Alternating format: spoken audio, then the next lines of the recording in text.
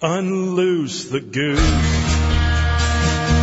We'll take no views. Your paradigm's run out of time and we've got no use. Unloose the goose. Welcome to episode 53 of Unloose the Goose. We're here with Nicole Sauce, Tactical Redneck, who lives in the holler, and myself, Xavier Hawk. Today's episode, we're going to be taking questions from the audience. We're going to be discussing some of the current events that are taking place in the world around us, especially here in the United States, as it relates to the biomedical police state that's rapidly unfolding around us, and what's going on around the world in regards to this, and what are some ways that we as individuals, you as audience members in your various professions can address it, move with it, tactically understand your trajectory through this and how to best find your way out of it on the other side, and what that looks like from an agorist perspective. So, without further ado, we have Tactical Redneck, who's new to the show here, I believe. Would you like to introduce yourself? So, I'm the Tactical Redneck. I live about 30 yards that way. So, I kind of usually watch this live from the other side of the wall. There you go. So what's it like living in the holler over there? Is Nicole really the benevolent dictator that we all think she is? No.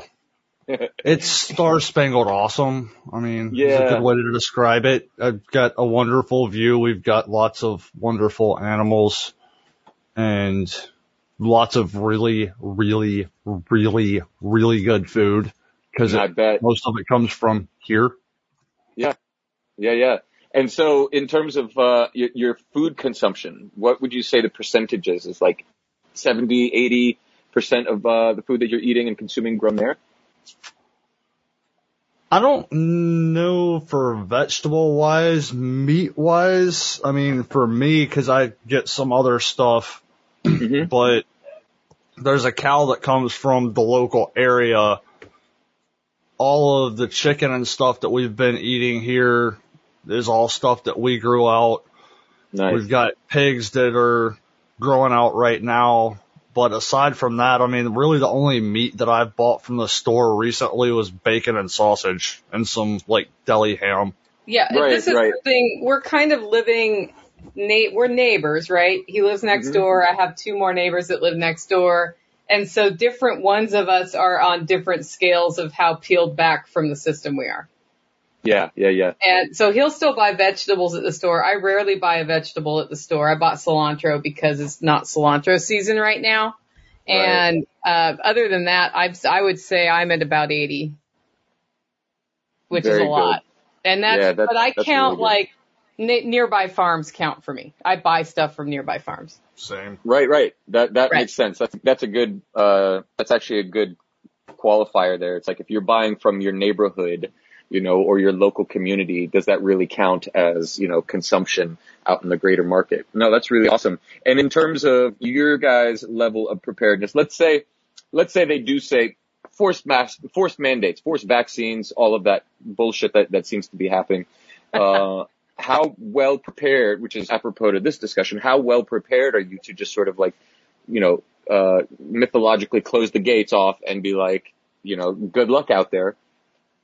Like, how well would you guys be able to sustain, and how uncomfortable would it be for you? Pretty easy because we've already done it.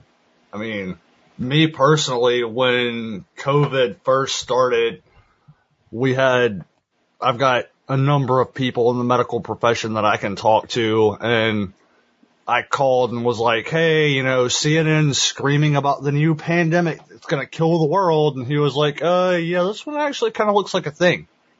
Yeah. I was like, oh, well, right.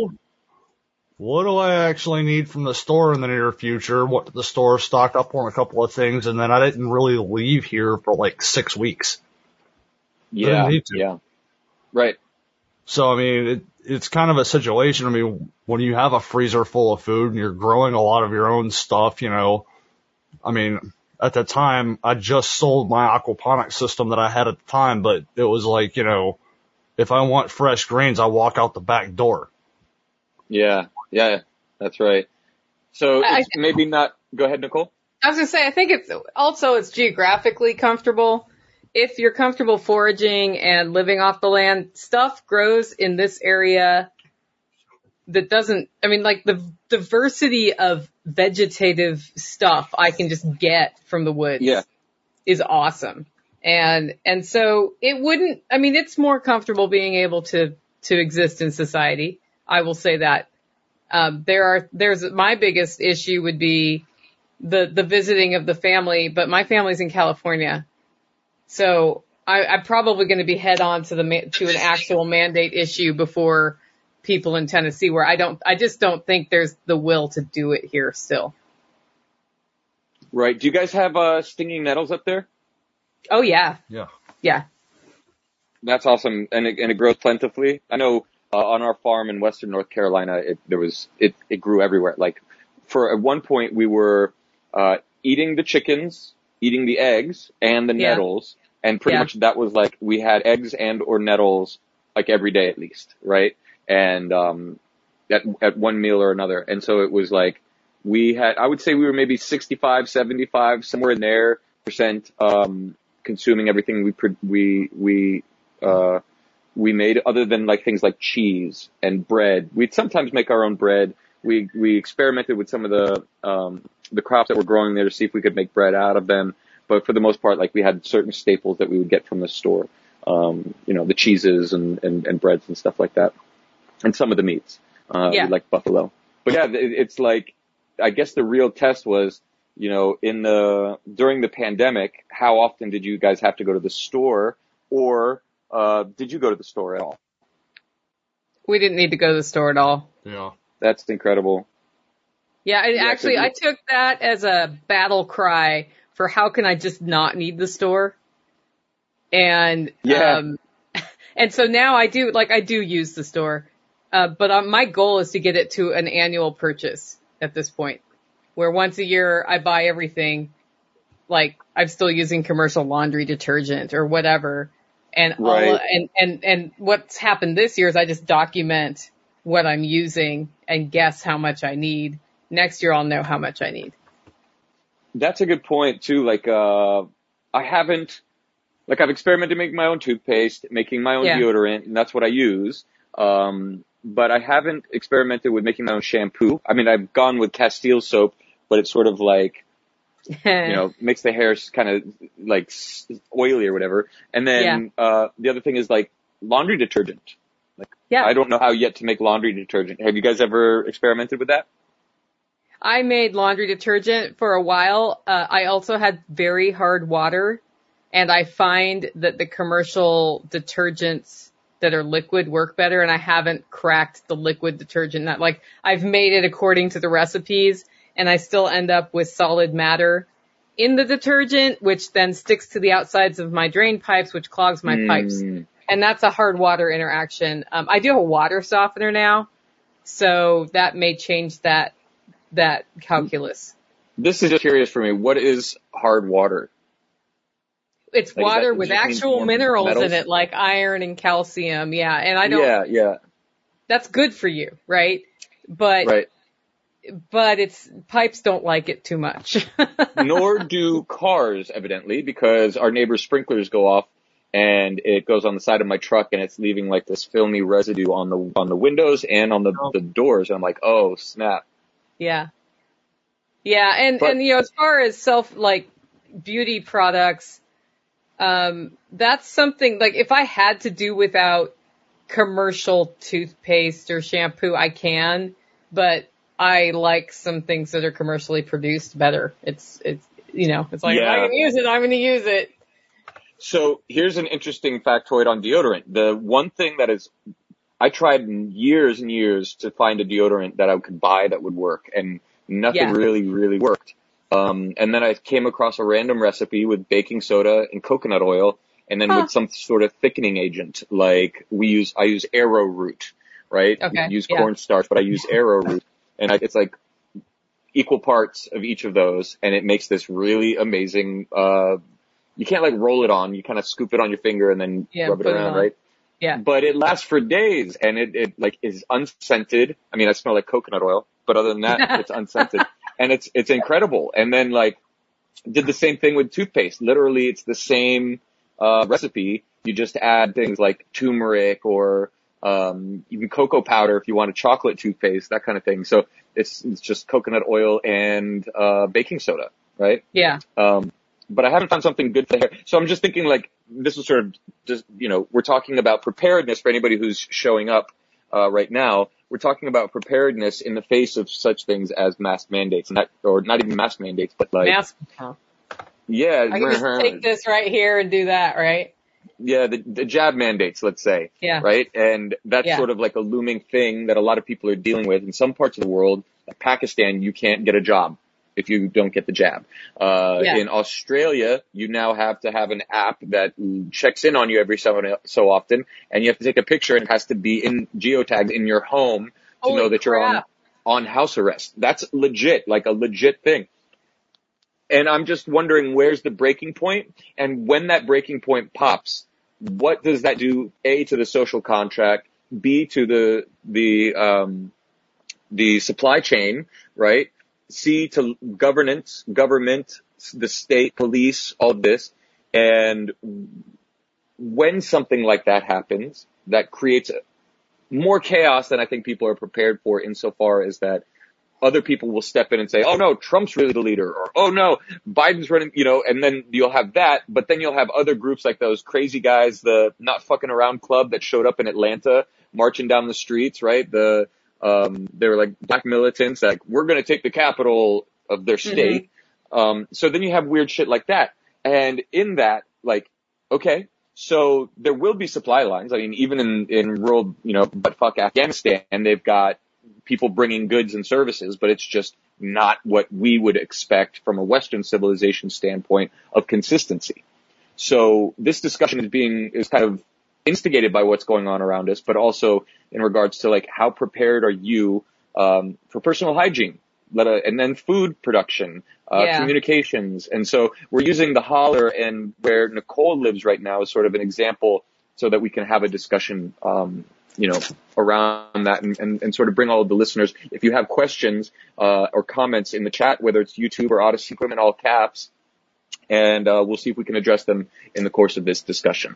Cool? Yeah, somebody on Odyssey says, I'm glad to have a non-Google operating system on my phone.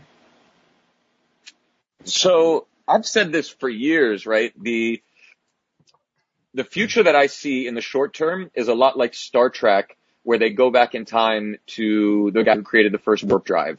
And the plot, whatever, the setting is what concerned me. And it was that there was this high technology. People had phones, people had guns, people had, electricity produced locally on their own microgrids.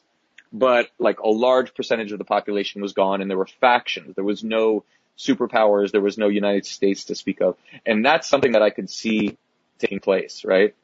Where we have this sort of technocratic, dystopia that's being built online with tracing and phone tracing and all of that. Meanwhile, a breakdown of the actual grid and civilization, right?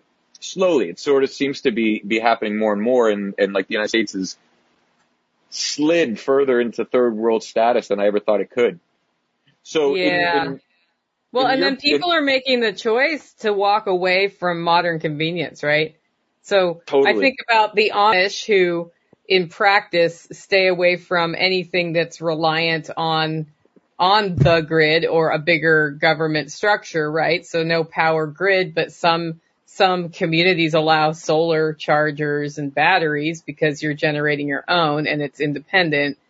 I start really relating with the Amish in the last couple of years in that regard, as I look at, if I don't have power, I don't have water. I do. Ooh. I have water powered by my legs going down a big hill with a bucket and picking it up and walking up the big hill, right? Right. Wherein if I had one of those pumps, the old fashioned mechanical pumps, I could pump water up. And you start looking at those things and thinking, wow, if some of the localized mandates were to come in, And it was, what they've done in California during the lockdowns, right, was shut off power and water to places. Well, I got my own water here, so that doesn't matter, but they could shut off power and internet here. Those are my two things, right? Yep. How resilient are you all on power? Not very. We can run generators and that sort of thing. I don't have solar panels or anything, or water or hydro. I don't have self-generating power. I don't have wood-based power. Yeah, a lot of the farms and houses up next to our property, they have wood-based heating systems, like a little burner outside with a pipe underneath. Yeah. Well, I have a wood stove in the house, so when power goes out in an ice storm here, it's just like put a cast iron skillet on the stove, which is already on, keeping me warm, and that is my heat anyway, so it's no change for me. Yeah. And like last year we had that ice storm, we were talking about it. People were calling, "Oh my gosh, are you okay?" I'm like, "Yeah, it's just darker in here right now, and my water isn't running." And propane stoves? We ran propane stoves. Yeah. Yeah. We literally had dinner in a crock pot when the power went out during the ice storm, dumped it into an enameled Dutch oven and set it on the wood stove to finish cooking. And I was like, why don't I always do that? There's no point running the power for the crock pot. Right. And I bet it was tasty too. There's something about cooking, I like camp stove cooking. I love cooking on a camp stove. It's really simple and it's more primal, right? I always prepared in the way it's different having a family and dependents, especially little humans who don't know how to fend for themselves in the big greater world.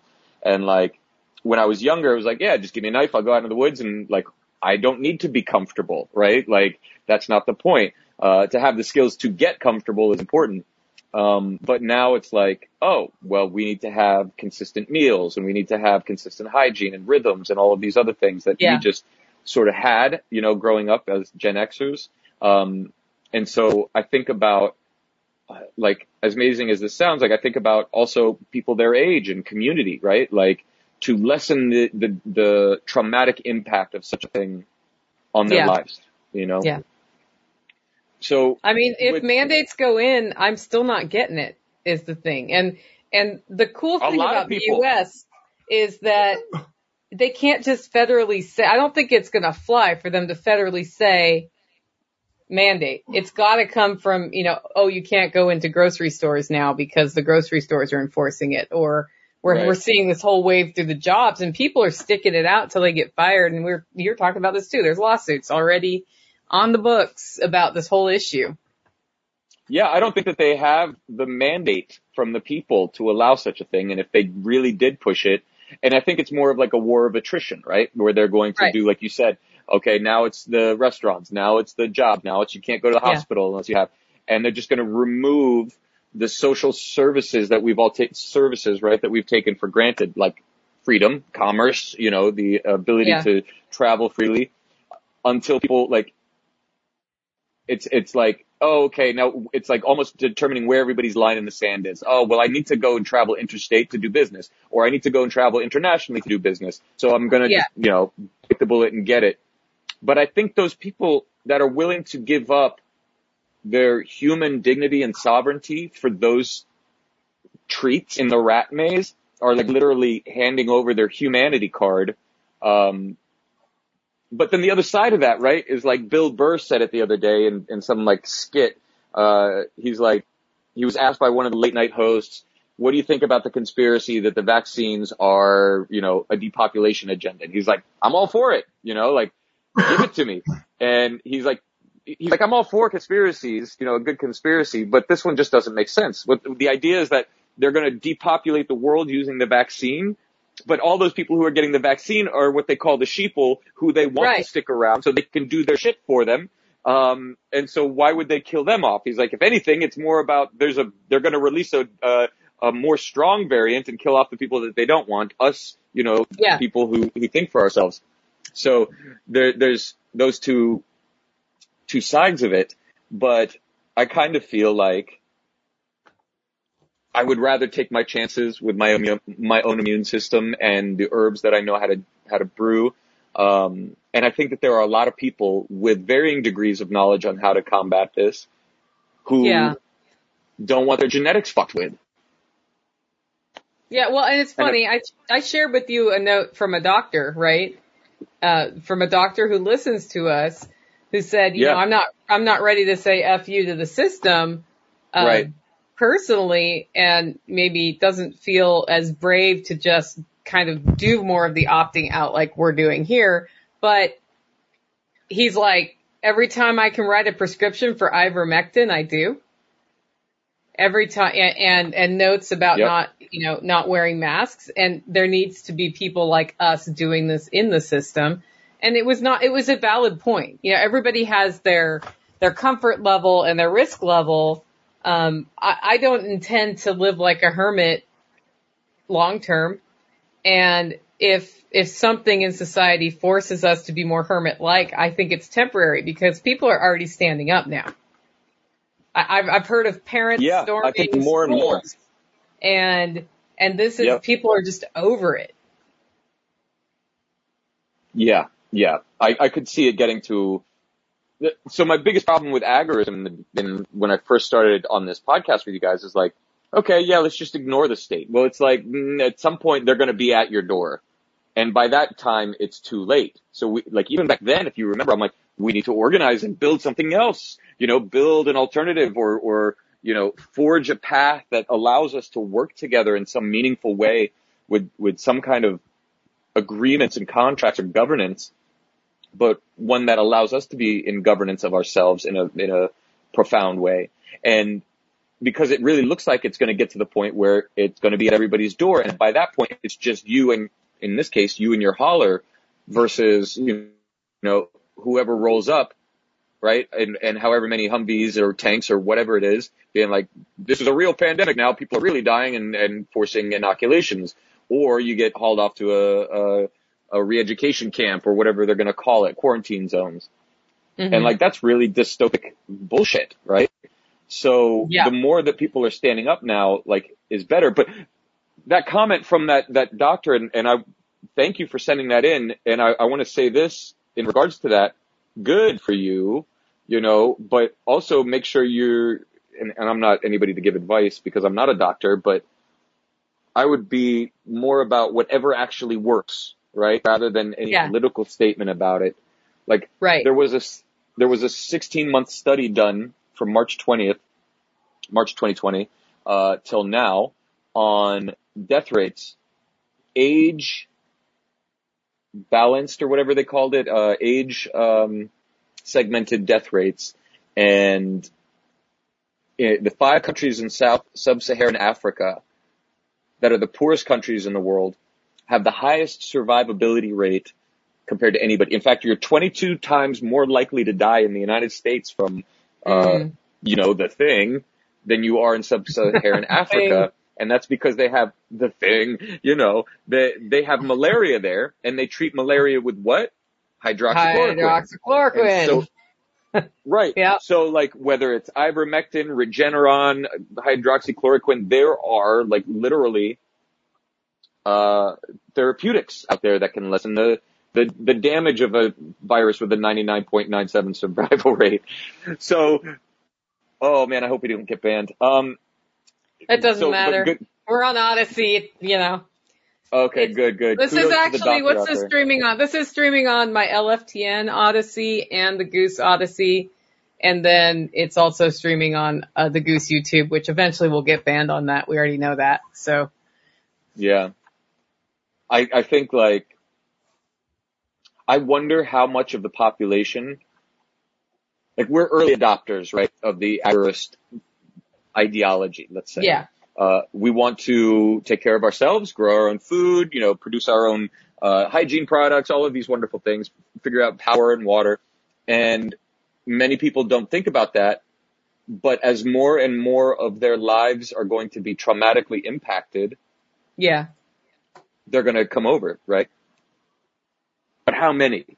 Do we have enough to actually create something different?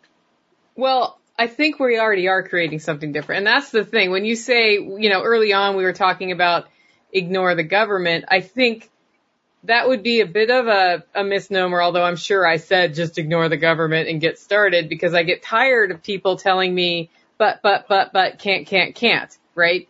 Well, what can you do? Because you can do something, certainly. Right. Yeah. So it's I think it's more, when I think about agorism, it's about how do we operate around the government even though it's there, because unfortunately it is there at the moment. And we're not going to do a lot to just, if the government went away tomorrow, another government would be there. I think just the social will of people is that they think they need one. They think they need one.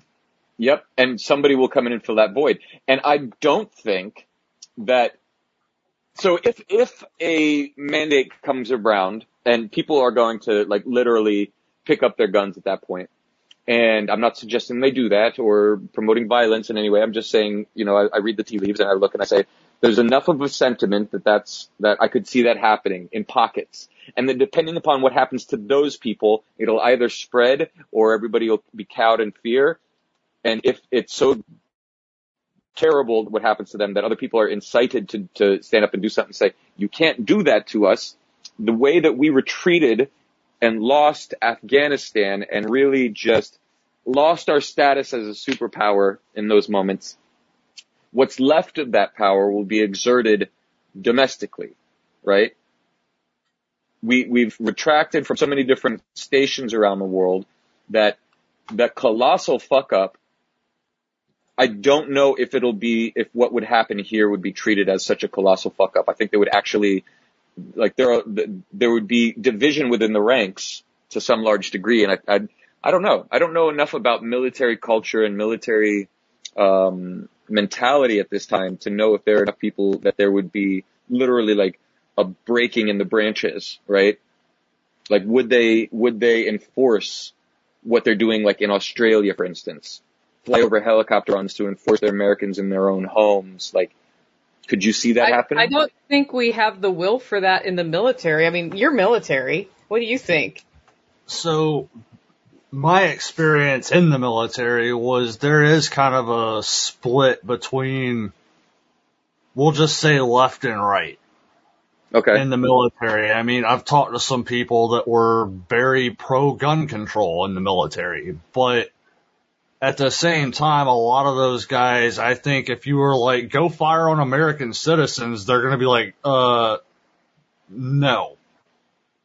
But at the same time, you take National Guard from, say, New York State and send them down to, say, Louisiana in, post-Hurricane Katrina, that's kind of a different story. So I think it really depends on the situation, and where you kind of will really start to get into more of a gray area with the military is regular U.S. Army versus National Guard.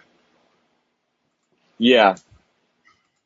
I also don't see people like us being on their list. Somebody said this in a comment, this, puts a target on our back. I actually don't think so. I think we're actually level-headed individuals who don't go playing stupid games and trying to win stupid prizes in the streets at a anti-mask rally, where somebody just got shot today. It's I have no interest in being at those things. You have no interest.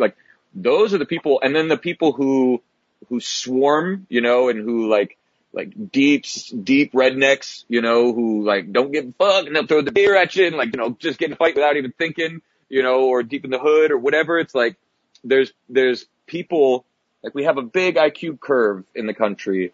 And I think that the people who are rowdy to begin with would probably become the first targets of such a operation if there ever is an operation like that.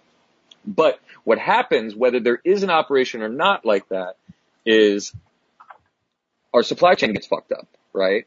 Yeah. What's happening in Australia. It's not being reported on the news, but I know people who are there and who are showing, pictures and video of their grocery stores, and there's nothing because they're showing pictures of the truckers. But that's not being told that it's not in the mass consciousness that that's really happening, except through the social media networks and like the rumor mill, really. Unless you can see a video or hear somebody's firsthand experience, you question, right? So how do you plan on getting viable intel on what's going on if your internet goes down, for instance? The hard way. In worst case, there has been discussion of carrier pigeons. I'm not kidding.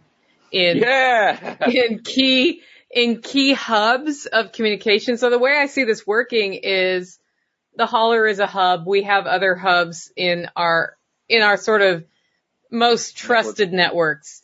And what needs to happen is it needs to expand out. This is why I actually love John Bush's Freedom Cells, is because you can kind of tap into that whole organization structure.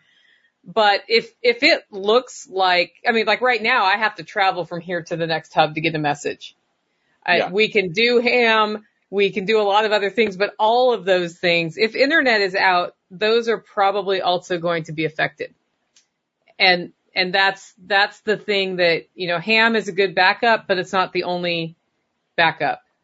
And if the internet is out, what a bunch of our techie people in the neighborhood, or not neighborhood, but in the network are going to try to do is figure out how to set up our own internet. Mesh network. Yeah, well, so we have mesh. The mesh network doesn't go as far as it needs to do. I guess is what I'll say. But that I think is only going to be solved if it becomes a problem. I don't think anybody's going to build a US-wide mesh network that is somehow endurable just because. I wonder if the Helium network is good for that. Have you heard of Helium crypto? Nope. So they're using radio frequencies. Yes. So I ordered, a couple miners like a year ago, I think, like in the middle of the pandemic. And I just got a notification that they're finally shipping, after like a year. And that's the thing with, buying miners or, if you're getting into cryptocurrency in terms of, mining equipment, it's like by the time you pay for it and then they finally get it to you, the next model is already out and being sold, right? So it's like the technology advancement is far greater than the production, capabilities. However, what they do is they create a radio network for internet mesh networks, essentially. And like, there are hubs all over the country using these miners. And you're getting paid, HTN or HLN or something like that, which is the crypto, for plugging in this little miner that creates a radio signal in your area that if it touches another signal, then boom, you have a network that you can propagate data on. And so it's actually a really cool system, and I can't wait to dig deeper into it and start mining and figuring out how that whole thing works and how we can use that potentially if the grid goes down, because they're at least will be regional hubs, right? Mm-hmm. And at that point it'll become, and I think in the next 2 years it'll become viable that people will be able to pass data on that network, if not already, right? So that's one thing I'm looking at. The pigeon, was it Jack who told us how to catch and capture pigeons? Like on he one of the last probably episodes? did. This came up, it was so funny because it came up, somebody I hadn't seen for a year said, I think we need a carrier pigeon between our farms. And then a week later, I'm somewhere else at another hub, and they're like, we probably need carrier pigeons. And I just started cracking up because I'm like, we're like literally talking about carrier pigeons now. We're going back that far. I'm going to get a horse too so that I, just need to feed it grass. Like, I don't know. That's it. I was, an ATV and then a horse. Those were my like short range, and like I picked locations where, okay, I am this many days walk from the nearest big city, right? Just like the old days, right? It's like a half an hour drive is basically 1 day's walk, right? And so we got our farm and everything positioned for that. But on the pigeon side, I don't know how to hone a pigeon to 2 different locations. I know how to hone them to 1 location. And I don't know if it's as easy as taking the pigeon that you have at your coop and then taking it to your house for a week, and then back and forth a couple times maybe, and then it'll know to fly back and forth. No, I think this is the way I understand they work. It hones to your home and you basically walk the thing to the person's house. and they have a set of pigeons that know to come back to me. But there's that. I think there's always that manual step back. That's how I've understood so it's a one-way pager. Yeah. It's like a one-way pager. It's a one-way street. Yeah. Yeah, you have to do 58008 and send a pigeon back to your place.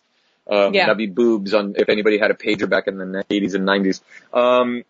So my perspective, though, like, I'm thinking about this, Xavier. We had a bad tornado in 2020 in March. It took out internet, phone, and power.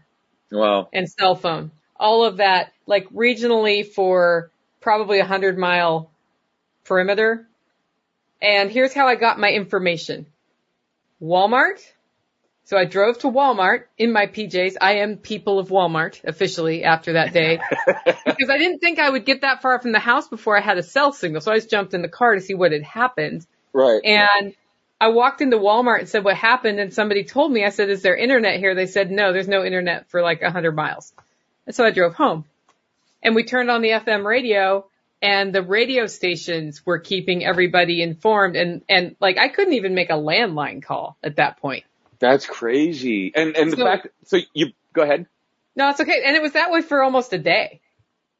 So you brought up Walmart, which is pretty interesting. Yeah. Because that's their long-term strategic plan, right? Is to be the distribution centers for the basic goods and services for all the good sheeple who've gone along with whatever program they're rolling out. It's going to be guarded by Army. And no, I don't think that the order will go out to the Army, go shoot Americans. It'll be, go save these people. And if you encounter any resistance, put them down or whatever, right? Mm-hmm. And they'll think that they're doing the right thing or be part of the solution. What do you think about that? Your turn. Yeah. Yeah, I mean, if you look at the way that they do structure stuff, or if you go through, I think it might be public information, the incident command response that they have, but it mostly revolves around, they use the National Guard to either rescue people or guard the assets for, the FEMA camps or whatever, distribution of the supplies that they have.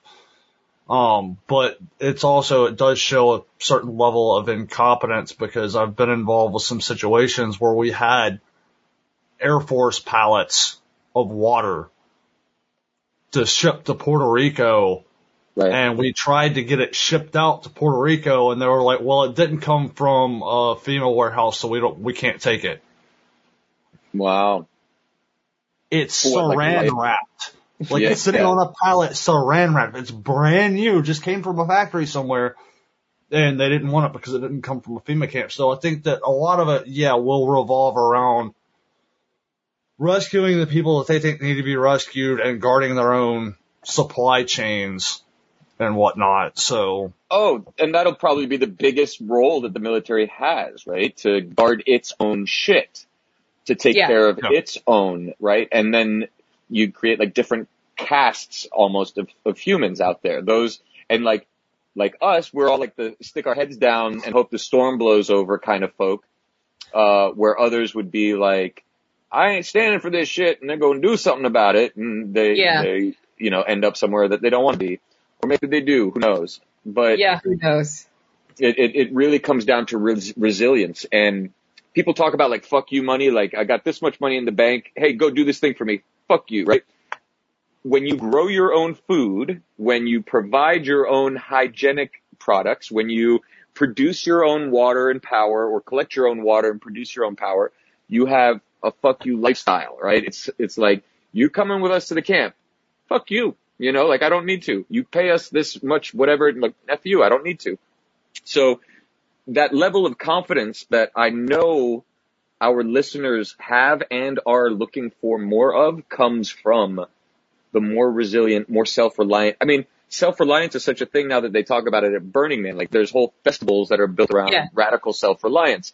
Like, do you think this is like a psychic precognition that's subconsciously blowing up in the population for no good reason? Or do you think that we're fucking know something's coming? Well, go ahead. There's also another aspect that you have to realize too. Don't underestimate the arrogance of the government, because they're under the assumption that everybody wants to come to their FEMA camp. I don't know about that. I don't. Well, I mean, okay, seriously, yeah. when Point taken. Right? They're There are really people who line up- incompetent. He's right. when you look at it, they just assume that, Somebody's going to take care of them. well, they assume that, oh, we're going to set up this FEMA camp and then everybody will come in and get the supplies and then they'll go back to their house. They don't really pay attention to the people like us that are like, yeah, a hurricane just rolled through, putting off, ice storm and tornadoes with sharks flying through it, and I'm just going to chill at the house. Have my coffee. Yeah. Have you guys heard anything from Louisiana lately? I work with the CAC team. I help them kind of do outreach when there are disasters. I used to help them dispatch, but it's just not fitting for me in my life right now to do that. But they have been bringing supplies to people in flooded areas. So very cool. Out of Louisiana, there was a lot of damage, and what they do, it's Citizens Assisting Citizens is the organization, and it's this crazy idea where I'm a person and I have something and I have the ability to help you, so I'm going to bring it to you and give it to you. And they raise money. They can make $10,000 go further than probably $50,000 that the Red Cross gets, maybe $100,000. And it's like literally, I remember in Harvey, we rolled up on an old folks home that hadn't had power or water, and they were about to start drinking out of this polluted fountain that flood water had been through because they were that thirsty. Ooh. With a pallet of water and the more elderly are frail, they should not be drinking Giardia water. Creek water, but right. You're going to drink Giardia water rather than no water if you're that thirsty. And, we had they have stories like that coming out of Louisiana now where, it was just the last chance and then they were able to deliver stuff. So so that's where I have hope, Xavier, is that stuff is what I see happening. I see that we have hubs for distribution. I look at our network, your network, my network, the Unloose the Goose network, Jack's network, and we have doctors and Freedom lawyers cells and manufacturers and food producers and all of these skills. And all we have to do is agree to trade with each other. Yep. That's it. Yep. It's that simple, right? Yeah, there's these conflicting sides. Okay, so number one, CAC, Citizens Assisting Citizens, I think was birthed back in 2010 or 2011 when I was I ran a search and rescue company, right? It was me and my buddy. And we went and got all the training, search and rescue. I took tracker school. We went out on a couple, searches for people, and Jack was like, why don't we actually do this? Make this a thing. And I think it's time for me to get back involved in that because there's a deep satisfaction in assisting others, right? Mm-hmm. I think we all have that, especially in times of need like this. And I have the ability now to be of service in that time. So that's something I got to chat with him about, or maybe you, and see how we can do that. And then I'll link you up with them because he's all hands off now. So I can put you in touch with operations. That would be awesome. And then we should institutionalize freedom cells, like in the Unloose the Goose, TSP, FireOn, all of these different networks, and even have them, represented on FireOn as well. Like we can get everybody communicating, or at least like a directory. The problem is how do you secure that? Because then it becomes easily hackable and easily, boom, there's your terrorist cell network. You know what I mean? So it's like, the fuck? Like that's literally the only reason I've been like, but it's important. We need to create a network of communications, or at least like people that we can rely on or count on, find out who's ham radio operators so that we can communicate in the case of, and all for educational purposes and just on the outside chance that things really go bad, right? Hopefully we'd never need that. But if things do go bad, like they're not going to be bad forever. That's the other thing. True. Very good point. And they're not going to be bad for everyone, right?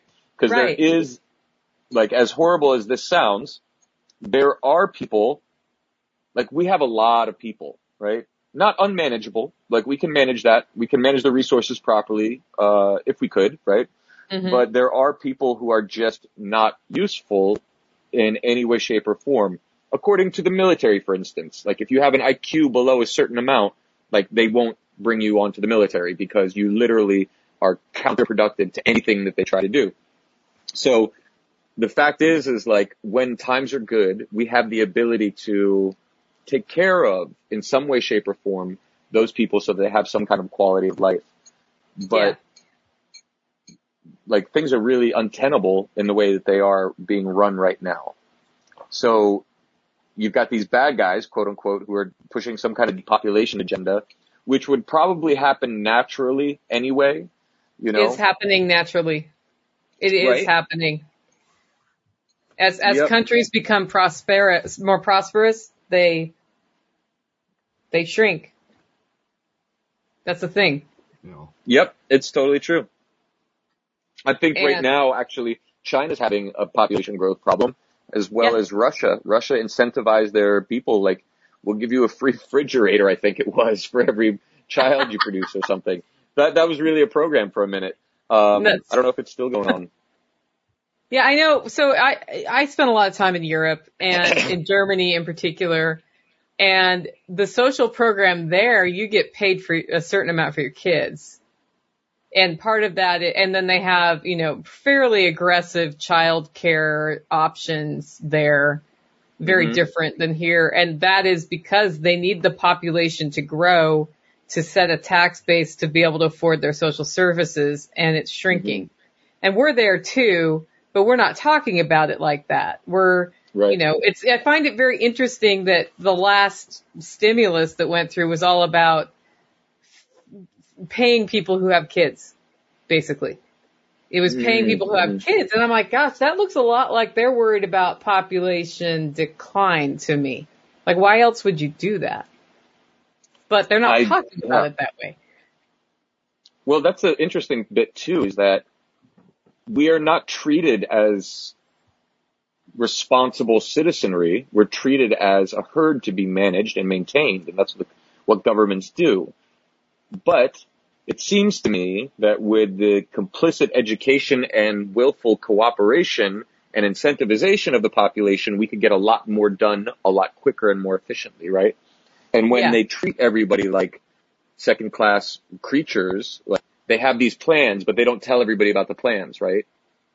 That's duplicitous and dark. And I think like we live in a period of time where everybody's duplicitous and deceitful. They post pictures of themselves that are not really themselves. They have filters and stuff. They, you know, puff themselves up. Oh, look at my fancy car, my this or my that, and lead completely different lives online than what they are in real life. Yeah. Well, and then that like incites people to emotional response, which is part of how we're manipulated. The degeneration of culture. Yeah. I mean, it's been interesting. You know, I've seen the propaganda machine for many years, probably since I think I first became aware that what I was reading in the news was propaganda about 1994. And since like the ramp up in the last 2 years of how obviously propagandized our communications are about what's going on is insane. And that people still don't see it at this point. You know, I'm back to that. You know, when you first discover libertarianism and you're like, this is the best thing ever. And you go out and you evangelize about it and nobody gets it and they argue with you and you think you're crazy. Right. That's where I am with the propaganda. I'm like, well, I just want to smack somebody, you know, like, I want to hit you because you don't get it. I just want to smack you upside your head because it's so blatantly, it's like so over the top obvious. I don't understand how you cannot see it, but they can't see it. I think that's what's happening too, right? Every new crazy fucking thing that happens is a whole new squad of people being like, wait a minute, this might not actually be good, you know? And so there's more and more people squatting up onto the ranks. And they're just like figuring things out for the first time. And they're like, what do you mean the government's not here to help? And then, you know, two days later, they're like, you know, Antarctica's real, aliens exist. You know, like they just go and it's like, we gotta sort of keep it on the timeline. We gotta chill on that a little bit. Yeah, exactly. Oh goodness. I think, ways that me personally and our family, like we have preparedness solutions, let's say, right? We have like the basics of food storage, water, purification, you know, with a lot of different backups, right? And what I sort of do is I think about it, worst case scenario, prepare for that. And then once that's kind of handled, then like, okay, better case scenario. Now, like, we're getting, you know, luxury items for the survival situation, right? And so we take care of water purification first was really the first thing, with knowing that we have locations that we can go to for shelter. But, you know, outside of North Carolina, Florida's really good. And then, food storage, and then protection, right? Some of the basics.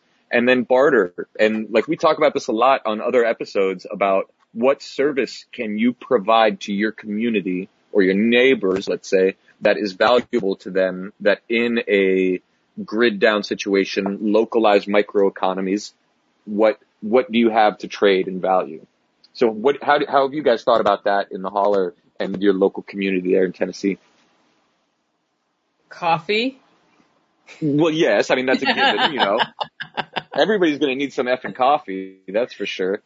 I would say how this community and the wider LFTN community has organized in that way is we were friends first and developed trust. And then as a result of doing things together, figured out different people have better skills in different areas. What's your perspective on that? Because you were there the whole time. Yeah, I mean, definitely if you look at like the Tennessee GSD crew, it's a perfect example that we were all friends and we started doing stuff together and we kind of figured out strengths and weaknesses. And of course we talk a lot of shit, but you know, there are those of us who are better at, you know, the technology side of things. And then there's those of us who are better with the, you know, construction side. And, you know, even between all of that, I mean, we've got a bunch of birds here right now because we had a friend that is unable to take care of them right now. By birds, he means 28 turkeys arrived with no warning. Yeah. A week ago. I was wondering. Yeah, birds mean different things. A friend of mine was like, "Hey, do you want a couple parakeets?" And I'm like, "Man, you know what am I going to do?" No, turkey. Yeah, turkey you can eat and they have value. We had the infrastructure to take care of them, so it was like, yeah, I'll go pick them up, and you know, for now they're in the chicken tractor, but you know, it was just something that was an aspect that we're set up to be able to take care of. So it was an easy move for him to call us instead of, you know, the other guy. Yeah. Yeah. And so I think it just has become apparent.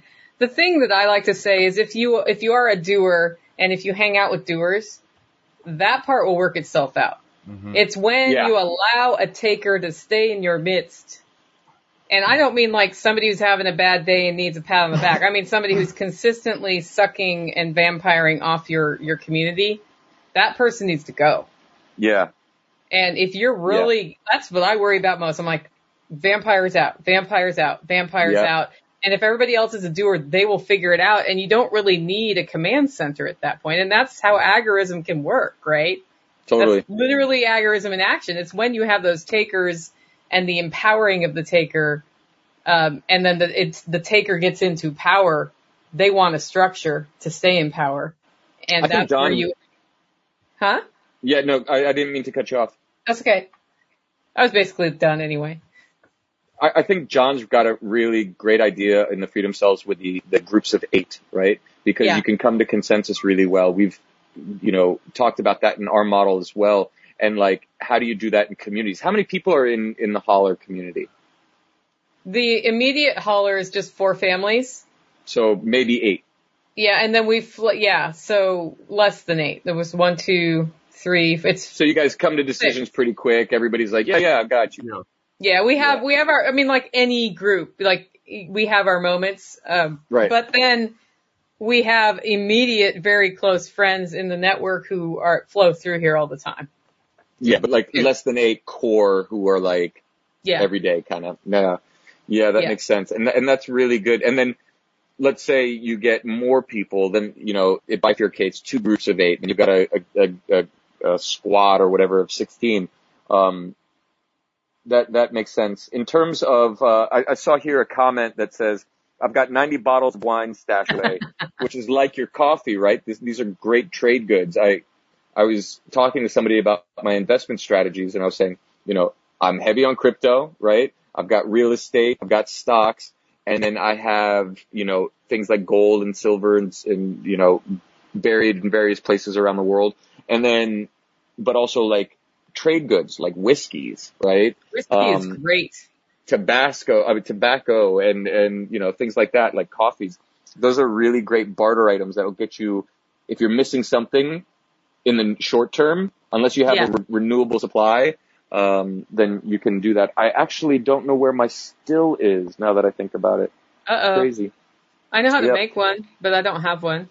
Well, I actually just got one, like a nice big copper still for my wife for medicines, right? So she's thrilled on that. But who was that crazy guy on TSP a long time ago who was all about the electrical systems and the making your own, alcohol? Oh, that was Stephen Harris. Yeah. Stephen. Yes. I got one of his stills a long, long time ago. Oh yeah. I sold mine. I got one of those, used it 3 times and sold it. Yeah. You didn't like it? Well, I don't hate it, but I can turn a pressure cooker into a still, and it's just one more gadget hanging around. And I don't just make moonshine, right? I make fuel. Right. I don't just make fuel, so I don't need to keep this thing. Yeah. I actually kind of prefer some of these commercial whiskeys that have been aged for a long time. I'm a bourbon person or a Scotch person, and there are some distilleries that do a very good job, much better than I do. And you've also got to figure that some of those things are going to exist, like, big corporations are going to have their resources. They're going to have the rich people are going to be somewhere safe, and so in some ways, like right now where we're at is in one of the most wealthy states in the areas in the world, right? Miami, South Florida, Boca Raton. It's like literally like the best water, it's so clean, and places like that will actually fare really well during a sort of breakdown in law and order. They'll become targets to other areas, but they have so much money and security forces already that, it'll actually be safer to be around. It's kind of like being around the city states, way back in the day. I continue to see in our network a lot of fear of what could happen, because what we're seeing really mirrors what happened before Hitler came into power. Yeah. And then shortly after Hitler came into power, and people see what happened in the concentration camps to the Jewish people and to other quote unquote undesirables. And they're worried that will happen here, and that the division is going to be the vaccinated and the unvaccinated. And when I see our folks, our tribe, making decisions from that fear, usually the decisions are bad ones. And that's where we need to get beyond the fear and onto the building, in my opinion. Like whether your reality looks like you're going to copy the Holler homestead and do as much off-grid stuff, or you're going to be prepared in a different way, finding your community, working with your community, being a doer and active in the community, and finding alternative ways to get what you need is much more important, I think, than being scared of what's coming. Because in a lot of ways, what's coming is going to go as far as the population lets it go. If you've already decided you're not letting it go that far, you've done what you can do, I think. What do you think about that, X? Matrix X right now, by the way. Yeah. Yeah, I'm having spotty connection. I'm concerned that I see a bunch of different groups in the United States, like Telegram channels and stuff, where people are very well organized and actually doing stuff together. I mentioned the Tori Says show once, and her crew, like they've got organizations in each state, and they get together regularly, and they're doing like litigation and, letter writing campaigns. And I think it's really important that whatever way that we can, like the doctor who wrote the letters, like this is my part. This is my part in this whole big fucking story. If this is the only thing I can do, then I'm going to do it. And I think that that's crucial. And I think people who are like, I'm not going to wear your fucking mask. No, I'm not going to, wear 5 masks. No, I'm not going to get your jab. Like, whatever manner of resistance you can employ, it's important to do so, but not from a place of fear, but from a clear fucking knowing that we are destined for something better. And that this whole system has to fall apart somehow for us to get to that next good thing, right? Yeah. And that it's just a natural cycle of life. Like, flowers bud and then they blossom and die, right? Plants grow and then they fruit and then they die. It's like, this is the natural ebb and flow of life. And if you understand that, I saw it on some podcast where somebody was talking about this and saying, they were coming from it from marketing, sales, and just a realistic, like, entrepreneurial bent, and saying, yeah, we're on a decline. This is a declining period, but there's still lots of money to be made. There's lots of opportunity. You just have to look at it clearly without the emotional terror or fear or concern, and say, how can I use this time to make my life and my family's life better? And then, so when you've got that resistance, you actually have something to fucking back it up with. Like, I grow my own food. I'm reliant on myself. I have, like, all of these water power, these things taken care of. So I feel confident enough that I can say, no job. You will not force me to get a jab. And if you do, oh, by the way, I've done some research and figured out the lawyers I can contact to go and sue you, because here are the documents I'm going to have you sign that if I'm going to get this jab, then you're liable now, right? Because you're coercing me. Right. And if they don't do it, then you have like a legal case, but you just have to think, how can I better, and I think that's the case for all agorism. How can I better my life in this situation right now with what I'm seeing out there? Yeah, and it kind of reminds me of, I can't remember the quote exactly, but it was a permaculture quote, and I think it was Bill Mollison, but it might not have been. It might have been Jeff Lawton who said it. It was Jeff Lawton. Somebody was giving him a proposal with a lot of just really tight parameters. Like, there's a pond here, but it can't drain there, which would be the best place because there's regulations. And he said, basically, the best designs in permaculture come when you have the tightest restrictions. And I think in a lot of ways, this decline period is a huge opportunity to expand agorism. Yeah. Because when people are uncomfortable, they're willing to take additional uncomfortable steps. And that's true. That's a big thing. That's what I was saying earlier. It's like some line gets crossed and everybody's like, wait a minute, this is actually not good. There are so many people who regret getting the jab. There are so many people who regret voting for Joe Biden. Like, there's so many people waking up and hating, especially what happened in Afghanistan, right? But, gosh, there was a point and I wanted to make it, but I lost it. And we're only drinking water today. I got elder tonic flower, tonic water for my quinine. Nice. Yeah, I think that was what I was going to say. Anybody in the audience, you shouldn't anything, but if you wouldn't mind sharing this with everybody that you know who actually gives about themselves and their families and being able to, withstand whatever storm comes. We're setting this up as a resource, as a network, as a beacon, saying, hey, there are ways that you can prepare for this time. There are ways that you can better your life during this time, and mostly just be still. Don't buy into the fear porn. Don't buy into the terror. I've read all of the post-apocalyptic books out there, and emotionally prepared myself for this shit, but there's no fear in this anymore. It's like, okay, it's almost like a video game. Like, I'm watching all of these parts play and I'm saying, okay, what's the best way to navigate so that my family comes out the other end of this 5-10 years from now, whatever it is, better off for it, right? And so if you have people that are like that in your circles, introduce them to Nicole, introduce them to Jack, introduce them to John, introduce them to me. Like, I want to meet them, I want to have them on the show. I want to discuss things with them and find out what everybody out there is doing so that we can become well known to each other, so that when and if things go not the way we want them to, we can look at each other from across the country and say, like, hey, there's somebody that you can go do business with this way, Yeah, I think it's really important to, now more than ever, to really pay attention to the relationships that matter and to the things that matter.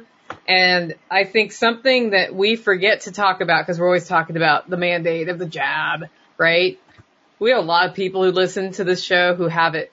Yep. They got it. And they also don't agree with the mandate. Yep. Those people in a time, if it like really went crackdown like they're trying to do in Canada now, where you can't go into any restaurant, store, or anywhere else as of October 1st without the passport, some of the people who listen to this show are going to have the ability to have a passport. So, and you think use that. You think one of those people that actually got vaccinated isn't going to be like, business opportunity? I will go shopping for you at the Walmart if you don't have the vaccine for a 5% commission. But you know that, there you go. Because the narrative, they're trying to pit one against the other, and there's no reason to be pitted against each other at all. Nope. That's not the right line. That is not the right line. Aggressor, non-aggression. That's the line. And I think it's an indicator of your emotional intelligence, whether you can look at somebody who is doing the opposite of you and still have love for them, right? If you can, then you're doing great. If you can't, then you need to pause and take a fucking good look at yourself, because we're all like literally in this together. No one gets out alive, and how you spend your time now, not tomorrow, because tomorrow never comes. I wake up tomorrow and it's today. Right? Yeah. Now, being and invoking that higher state in yourself that makes you feel good at whatever the cost, right? You got to be that guy in the concentration camp in that movie who makes it like a Disneyland for his kids, right? Make the best out of every situation, love thy neighbor, and really support one another, because we all make mistakes. We're big walking bags of jelly have no clue what the fuck's going on half the time, right? If we're lucky, we can figure out how to play in the world as it stands and make do and you know, increase our quality of life for ourselves and our descendants. So I've got nothing but love for people who've been vaccinated. I might even do it myself. I need to travel internationally. Like, what the fuck, right? Right. So I don't know. If you charter your own plane, do you still need it? Thing. That's yeah, exactly. Like it may like literally become, I got wads of cash so I can do what I want. That's kind of what I'm looking at. Yeah, same here. I don't know that and I think that's really like a legit sentiment. I think that the people who and here's the other bit. If you play this right and you keep, you know, do your resistance now and whatever, but if things get untenable, like, you don't have to go around being like, fuck the system, this and that. Like, you might not even get asked. You know what I mean? Like, yeah. Some places it's you know, like you said, if I roll up on a boat up to the shore, they're going to check my passport right there, you know? So I think, and that right now, that may depend where you go. If you go to Australia, that might happen. But, you know, I was talking to a friend the other day who wanted to come here from out of country, and they were like, I think chartering a jet might work. Yep. Literally. Yep. And I thought, you know, you're probably not wrong. Charter a jet and be here in order to do business, and never mind, restrictions gone. Yep. Private airports. There may be other restrictions. Yeah. Yep. So it's literally like rules for thee, not for me. So play it smart. Well, it's because rich people can't spread it.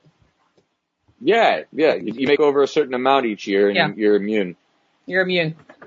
Yeah. As near as I can tell. I was having a talk with my friend yesterday.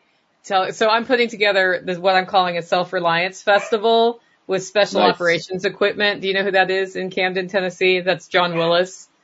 I know the name John. Yes, Willis. Yeah, so there's this whole cool network in Camden, Tennessee. John Willis has a company called Special Operations Equipment, and he's having an open house on October 23rd. But right before his open house, we're doing an event that's called Self-Reliance Festival, where people demonstrate practical and tactical skills. So it could be like how to throw a knife. It could be how to make cheese. It can be how to change the oil in your chainsaw. Like, all of these different demos will be going on there. And then we're going to have freedom discussions, some like guided salon discussions, people selling their wares. It's going to be a really good time. And I explained it to a friend of mine, and she said, you know, it's funny, Nicole, we live in this time where skills learned by poor rednecks who couldn't afford to hire somebody are what people are the biggest thing people are seeking now. And I said, that's about right. That's about right. So one of the workshops that I do, and I was going to do this last year at Jack's before I got the Rona. Maybe I'll do it this year, was how to demonstrate your value in 10 seconds so you don't get shot, right? Like imagine, and the reason I came up with this is because I was hiking in the mountains around our farm, and I was like, wow, if I have to hike from here to town, I don't know half of the people between here and there. What if they come out with a shotgun and they're like, who are you? It's like, I'm Xavier. I'm not sick. I've got a family. I'm a certified trained community emergency response teacher. I'm a ham radio operator and an emergency medical technician. Don't shoot me, right? I come with goods and information, right? Like the quick elevator pitch of why you should not kill me, right? and do a quick exercise on figuring out your primary skills that everybody would find valuable, and then practicing the pitch in front of everybody, right? Yeah. So that would be kind of funny. And people don't realize the skills they have. That's the other thing. Yeah. They don't realize, people say, I have nothing to give to the network. And I'll come to discover, like, they're a paramedic or. Totally. They know how to bake the best sourdough bread in the county, or I don't know what. Like, they have all these skills that they've never realized they had, because for them, that's everyday life. Right. And like you said, like us rednecks, that have had to figure out things on our own, now all of a sudden we're valuable to the community. It's like, yep. So you got a comment. We got a comment from James White. Yeah, it was over on Odyssey, so I pasted it up here. And they're saying that NetJets and FlexJet does not check for vaccine or negative tests. So that's your private jet charter companies. And those are like the group private charter companies, right? Like they got a plane. It's kind of like a ride share for private jets. Yeah. So it costs $300,000 to $500,000 a year for 50 flight hours. Yeah. So it's more expensive. Well, obviously, but if you're a frequent flyer, it makes sense. Especially, I used to love airports as a young person and traveling. It was like the thrill of adventure. And then literally like 2 years ago, I was like, this sucks. Like we're herded like cattle. We're treated like cattle. We're searched. And I remember when 9/11 happened, I was like, oh, that's it. That's the fucking end of our freedom, because that's when the TSA was created. And it's like, once you create those systems, they never go, they seem to have not gone away. And it's only the complete breakdown of our social system that can take it down, and everybody be like, you know what? That was a fucking bad idea. Let's never do that again. But they've created jobs. There's a whole economy around it now. And it's like, yeah, that shit's not going away. So you've been conditioned to become prisoners in your own life. Yep. And 50 flight hours is a lot. So that's $10,000 an hour, by the way. I was just figuring that out. How many people fit on one of those jets? That's the next question, right? Like, is that for one seat? Yeah, exactly. Is it 50,000? Can we all go to Jack's workshop in, one awesome charter flight from, I don't know, Knoxville, Tennessee to Dallas? Yeah. I would guess between 5 and 20 people per flight, plane, depending on the size of the plane. Yeah. Right. That's where you start asking, how can we leverage that? Yep. I think the cheapest private jet that can travel from here to Europe, let's say, is it's between 2.5 and 5 million. I can't remember which one it was. But there are, semi-cheap options in that category, that I've had my eyes on for a while. Plus I'd like to just be a pilot, right? Cause that's another preparedness, self-reliance thing. Like if I'm a pilot and I have my own plane, then I can handle a lot of my own travel. And do I need at that point a piece of paper saying I can travel or not? Who knows? No, if it's a smaller one, you're hopping more. That's the thing.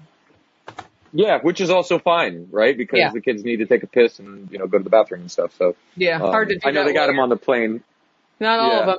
Not all planes. I was on a flight. So I ended up, one time I got this like Expedia flight or something, and I'm driving to Nashville airport, and I'm going Nashville to Atlanta and then Atlanta somewhere else. My first leg was on an 8-person little flight that didn't go above 10,000 feet, like one of those, from a private airport right next to Nashville Airport, and it flew into Atlanta. No TSA screening, no need to show my ID. I could bring whatever I had. You know, if I would have had a water bottle, I could have brought it. No bathroom, though. No bathroom on the plane. It was too small to have one, which is fine. But you're only up in the air for an hour or two. I can't remember how long it took. Yeah. And I was like, this is amazing. If I could just go from private airport to private airport anytime I want to go somewhere, I would actually not even care. I'd rather do that than sit in the tube. Yep. That's right. So what's the event that you've got coming up? Well, that's what it is. It's October 23rd, the Self-Reliance Festival at Special Operations Equipment in Camden, Tennessee. Actually, if people are interested in this, go to livingfreeintennessee.com / Self-Reliance Festival, and you can sign. A ticket's only $30. It's from 10 in the morning till 4 p.m. And then at 4 p.m., a party starts at Special Operations Equipment. So it kind of flows into that. They don't have on-site lodging, so you got to lodge in the area, but it's going to be a good time. And if you have something you want to demo, if you are one of those poor rednecks, there's an application there to apply to become one of the demonstrators too, because we've got about 20 openings right now for that. What's the website? I'll write it in here. Living Free in Tennessee. Let me get it for you. livingfreeintennessee.com / Self-Reliance Festival. So I think I just got it in chat on YouTube. I'm the queen of spelling it wrong. That's all right. Those are a lot of words together. Well, it's a lot to type while you're saying them too. Yeah. No, that's very exciting. By the time this is a podcast, if you go to my website, it will also be in the events slot. I just finished the page last night, and I have not short linked it to my homepage yet, but it's happening right after this recording, actually. So it'll be very up there. Awesome. Yeah. So that's what I got. I got end of September. I'm going to Vegas to meet with the tribes. End of October. Oh, by the way, my birthday's coming up next week. All right. Monday next week. Yeah, I think it's the 16th, so maybe 7 days from now. So end of September, Las Vegas for me to meet with the tribes. Then end of October, hopefully Tennessee for your Self-Reliance Festival. And then Jack's is November, the first week or second week of November, 11th, 12th, 13th, right? Yeah, somewhere around Veterans Day. That's when it is. Let me look. I have to look at this telephone thing. Does John have anything coming up? It's 11th, 12th, and 13th, but you can arrive on the 10th and then leave on the 14th. And John has something in October, I thought. John Bush. Yeah. You want to go check John Bush out at freedomcells.org. And then, what's his podcast website? I don't know. Tactical's going to look it up. I'm sorry, I didn't know that off the top of my head. Live Free Now. Live Free Now. I totally did know that. Live Free Now. Totally. That's right. And then we've got Jack with the survivalpodcast.com. Lot of great information in that. You can do a search on his website and find any topic from hydroponics to anything self-reliance, really, especially business and economics. Niti Bali has the Meat Church. Do you know the website? farm2forkmeatriot.com. That's a great name. Yeah. That's awesome. Yeah. You know what we should do? Because there are a lot of events coming up between now and the end of the year for all of us. Every one of these events is an opportunity to meet people who think like you. If you're listening to this or watching this. And those in-person relationships are invaluable. Crucial. Yeah. And if you are Dawn, who is a California refugee looking for a state to move to, you know what you got? You got a chance to go talk to a bunch of people who are like-minded about where they live and to see some places. And the experience you will have at a lot of these events is that life went back to normal for 3 days. It's totally true. It's totally true. So Dan, any recommendations on state, county to move to? Texas and Florida and Oklahoma seem to be the most rockin'est states, maintaining the Constitution and freedom right now. And each one has its own particular particularities and drawbacks and boons. So, like Nicole said, come check us out. Connect on the Telegram chat at t.me/unloosethegoose. Check out Freedom Cells as well. There's some great community members there. Check out Firon.com, as John likes to say. And, our Telegram is t.me/Firon, PHIREON, and connect with all of us. Yeah. Share this with your family and your friends or any of the people that you feel might actually give an F about their destiny. Absolutely. I think that's really important, to connect in person if you can. And, support your fellow agorists. That's the other thing is there's so many people in our network doing things like Patrick Rohrman, who does the neck knives at mtknives.net, and people like that. You're going to find as you're talking on all these networks, people do things. John Bush sells kratom and CBD. There's all this stuff that you can just tap into. And rather than support somebody who's making you show a passport on the way in the door to their store, why not just order it from another agorist? Yeah. Not a bad idea. Support your people. Holleroast.com. No, just kidding. Yeah, and if you want some good coffee, definitely check out holleroast.com. So that kind of was like a broad spectrum discussion on a variety of topics, everything from doing your own personal hygiene, power production, food production, building local networks. And every week we sort of talk about kind of the same thing, but with a focus on a different aspect of it at each time. I am personally stoked. Okay, so here's a question for you. What is the next project that you guys are working on? Each of you individually, like the next project to build your self-reliance and the strength of your community. Do you know what you're building, or do you need to think about it? I've got a list. Okay, well, give us like two. He's like, let me look at my phone. Yeah. To sum it up in two things, the two big things that I'm working on is expansion of the various different animals that we have. So I'm in the process of building some rabbit tractors, getting ready to start rotating pigs, so forth and so on.